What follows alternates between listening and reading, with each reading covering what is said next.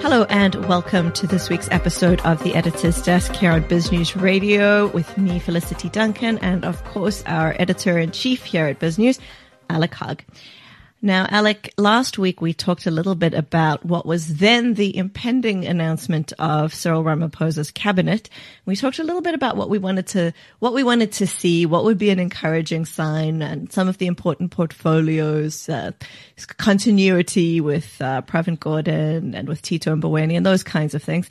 We now know what the cabinet looks like. We know how much it's shrunk.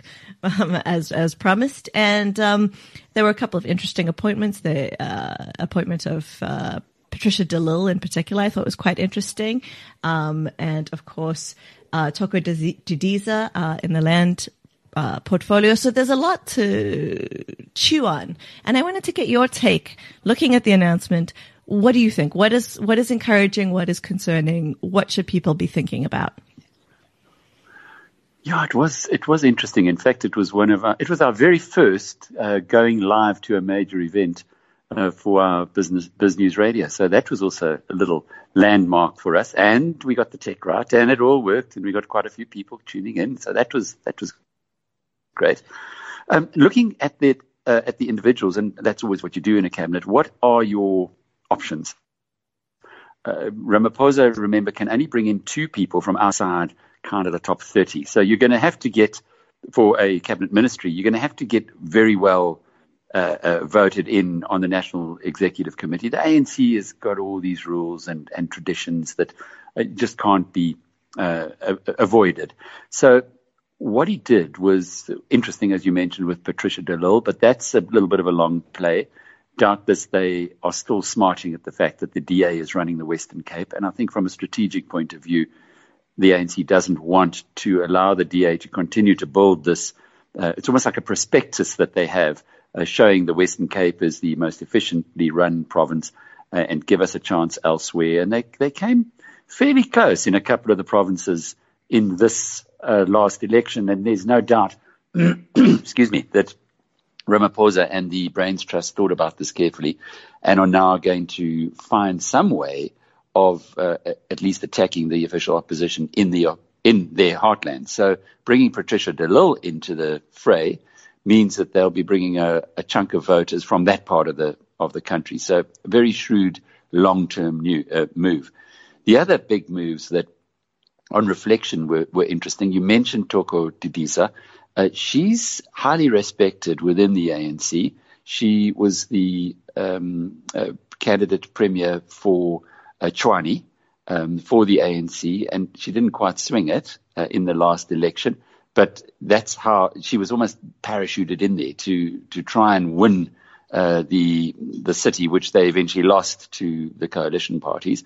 But it's likely that this is a very, very difficult portfolio, and it's likely that somebody with her humanity and feel will be best placed for doing it. So that was an interesting appointment. The other appointments that are of relevance to the business community were Gwedi Mantashe now getting not only trade and industry, not only mining, which he's been running, but also energy. And that's going to be a big story in the future. I know we've spoken about it a lot. A big move this week was when Shell joined Total in exploring for oil just off the southern gas, which becomes oil, gas to liquid anyway, after that big Total strike that they found. So Shell are going next door in the block, and they'll be looking for gas there as well. Energy is going to be a big story in South Africa in the years ahead, very big. So putting that one together with mining under Gwedi Mantashe's steady hand is a good development. There are a lot of people outside of the ANC and perhaps observers with superficial knowledge are unhappy about Mantashe, given that he has deep links with the South African Communist Party. But in many ways, it's more organizational than ideological nowadays. The communists are not the old Soviets that they used to be. And the one thing about Mantashe is that he is a straight shooter, and the mining guys like him a lot. So they were very happy, the mining sector, after difficult periods in the Zuma administration, to have him as their minister, and they were very happy that he came back again. So that's a good point. Ibrahim Patel is a very efficient and incorruptible minister. I know him very well. I've known him for nearly 30 years now. And it was good to see his portfolio being expanded, despite the fact that he did run economic affairs in the Zuma cabinet. He wasn't part of the inner grouping, in Zuma's inner grouping by any means. So it's good to see him getting the trade and industry portfolio as well. That, I think you can imagine, is going to give quite a bit of life there. And then the other two major portfolios that you mentioned earlier, Tito Mboweni on finance, there was question marks over it because of his independence, and Pravin Gordhan continuing with state enterprises, there were question marks there internally because of his health hasn't been great, and he is getting on a bit. On the other hand, you had the EFF who were threatening Ramaphosa that he should not put Gordhan back into the cabinet, and thankfully Ramaphosa ignored that. So cabinet-wise, I think it's about as good as we could have hoped for. I was hoping that Cyril would bring in of his two outsiders, as it where he would bring in Maria Ramos, who I really tipped quite strongly to get a cabinet post. But who knows what happens behind the scenes in these things, and she didn't make it. And he instead brought in Patricia de Lille and, of course, elevated Emran Patel, who was quite a long way down in the lists, and as a result wouldn't have really been in line for such a huge portfolio. So interesting times, and you got to say well done. There's some of the Zuptoids are to be found. I didn't see them initially, but to be found amongst the deputy ministers, but in relatively junior portfolios, and it's almost like a phasing out approach. The big story, of course, for lots of people is the deputy president, David Mabuza, being reappointed as deputy president. He's going to have as we published this week, with yet another letter of accusations. He's got a tough time ahead of him, and deputy presidents are not really that powerful. Of course, they're a heartbeat away from the presidency, but in the operational affairs of a country, not that powerful. So it'll be interesting to see how that whole thing develops. But I guess Ramaphosa, he picks his battles, and he probably felt it wasn't the right time to pick that one just yet. Yeah, it's very interesting, and I think you're right that there's a lot to be happy about, a lot of positive stuff that came out of the cabinet announcements. Now, you mentioned a little bit there about the DA and their progress in the Western Cape, and I wanted to pick up a little on that because I've had some interesting conversations over the last few weeks with a few of our members, our premium members, about just where the DA is headed. Now, this year, 2019, it's its 60th anniversary, founded in 1959. That was at the time, it was the United Party back in the day. Now, consistently since then, through many name changes, the DA has stood for classical liberal values, and it's one of the oldest, at this point, one of the oldest long-running, continuous political parties in Africa. So there's a real history there, and there's a lot of achievements that they can list looking back over those 60 years. But this election, I think, was a difficult one for them. They actually lost at the national level a little market share, call it, vote share. Although, as you rightly point out, they did pretty well at the provincial level. But where is the DA headed? You know, during the campaign, you mentioned that you found a lot of their sloganeering and a lot of their approach to be very negative. They were campaigning a lot on not being the ANC instead of being a positive alternative, instead of providing a vision. They were really negative campaigning.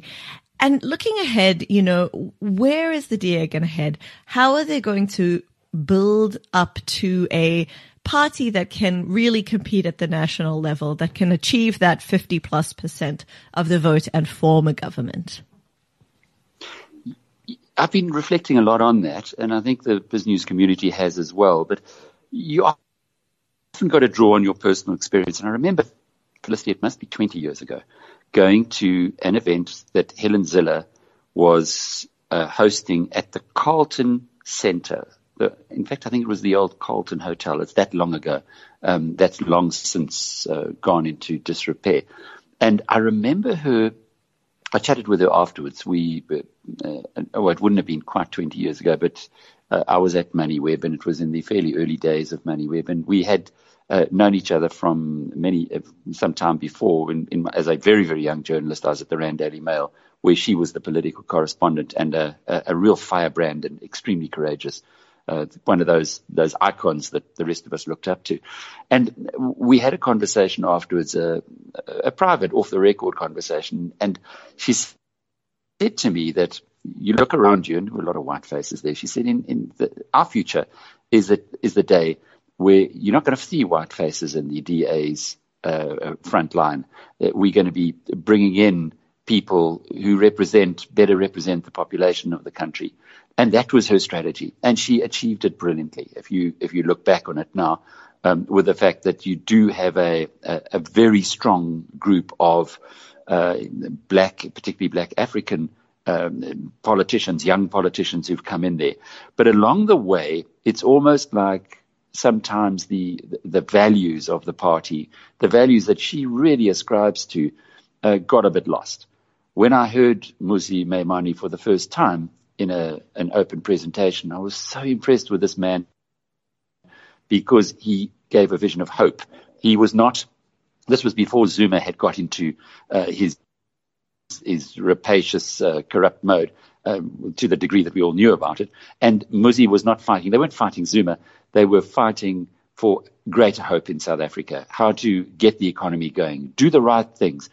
And you know, the funny thing is voters are not stupid. I know Malema and co call the ANC voters voting cattle. That's just not true. Voters do think carefully and they do vote for what is right for them. And in this case, you just got the feeling that here was a guy in a political party that the official opposition who was presenting the right kind of story, a story of hope. And then in this election, it was almost like they ran out of ideas. They've been fighting the anti-Zuma campaign for so long that the DA didn't seem to know or had forgotten about its real purpose, which was to offer an alternative to the socialist influenced economic policies that the ANC has got, the developmental state, for instance. The DA's got a different approach, should have a different approach. And they lost their way. They went back to a campaign that the party had many, many years ago when Tony Leon was still around, I think in the 94 campaign, where it was all about fear-driven. And perhaps they felt that had succeeded to a degree that it was worth trying again. They've learned, though, certainly from what we've read of what Helen Zille has had to say recently, that they did lose their way. They were drawn into race baiting and racially driven campaigning, and they are going to go back to a more broader approach. And I think that's going to be good for the DA. And it's also very good to reflect and to reboot, because they've got a far different kettle of fish now in the ruling party, with Ramaphosa running it, putting highly competent people into very important posts in government. You're going to see the impact of that. You have to see the impact of that. When you take the village idiot away and you put a person who is a servant leader, as Ramaphosa has made as number one priority, then you do find that the whole system does improve. So the DA has to find a new way, an alternative. And from what we read of what Helen Zille was saying, they are reflecting, and they're probably going to go back to the stuff that made them so impressive and gave them all those gains some time back. And that's where Mmusi Maimane is happiest. That's where he's most comfortable. When he talks about hope, when he talks about the future, when he uplifts people, he's a very uplifting speaker, almost Obama-esque in certain instances. That's his natural strong suit. Somebody misadvised him quite badly in this last campaign. Yeah, very sad to see, and I think you're right that they lost their way, and hopefully they can find it again over the next 5 years ahead of our next election. Another company, or rather a company that seems to have lost its way, is Tesla, and we haven't spoken about it for a while, and there's been a lot going on there. But I think really you can sum up the problems quite nicely by noting the fact that Tesla's share price is now down to 185, and it was well above the 300 last year. Massive decrease in the share price. It's down about 50% actually, depending on where you take it from.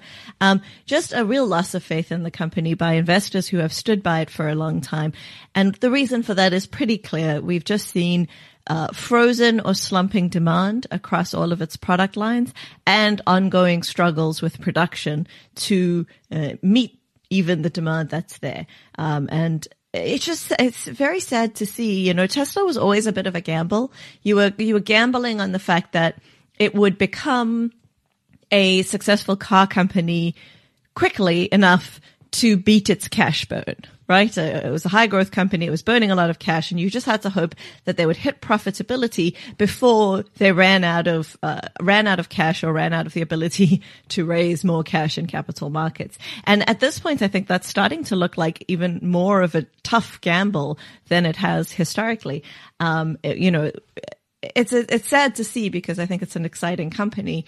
But there it is, just a real collapse over the last 6 months.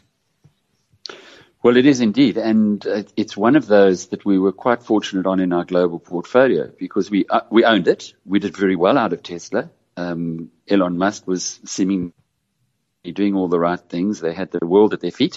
And then he started going wacky. And when he went wacky, and we spoke about it, you and I, a number of times, eventually, and you were the first one to point this out and say, hang on, something funny's going on with Tesla. And I didn't quite buy it until eventually he had that infamous conference call with investors where he cut off Wall Street, or the guys who were asking the sensible questions, and then gave 20 minutes to a very flaky YouTube blogger, or vlogger as they call it, who then dominated the conversation through his praising Elon Musk. It was quite bizarre.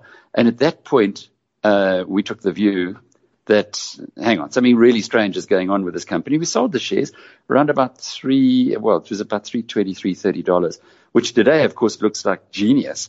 It wasn't really. It was just taking note of what was happening at the time. That was prior to that crazy tweet about he was selling the company to the Saudis and at $4.20 and all of that stuff. But he really has. He's a genius. There's no question that Elon Musk has been blessed with a fine brain, probably grown in Pretoria, as we well know, by spending time in the library as a kid. But on the other hand, he has also been cursed with a massive ego, which tends to say only he can get it right.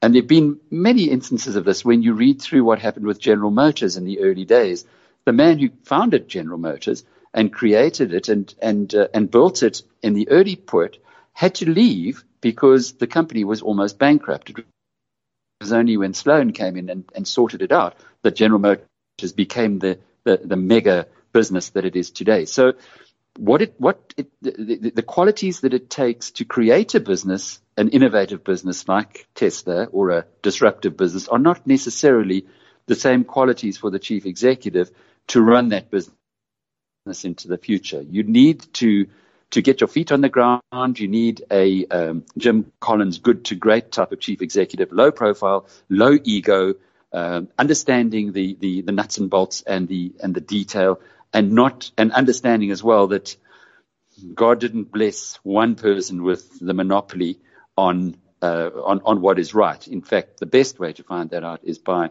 having a collaborative approach towards the problems that come up particularly in a young company that's evolving. So, who knows where Tesla's going to end up? There's a lot of rumors going around, again, the perennial rumor that Apple is going to be buying them. There was a report I saw from one of the analysts on Wall Street to say that they see the stock at below $10. So if there is a belief, a perception that Tesla could get to as low as that, then you can be pretty sure that the Apple Brains Trust are not going to go in and buy it at $185 a share. The true value, excluding Elon Musk in that business, is probably closer to $10 than $185 where it is at the moment. I guess unless you believe that Musk is going to pull off a miracle, and he now seems to be a lot more interested in SpaceX anyway, then you can't really be buying Tesla shares even at this level.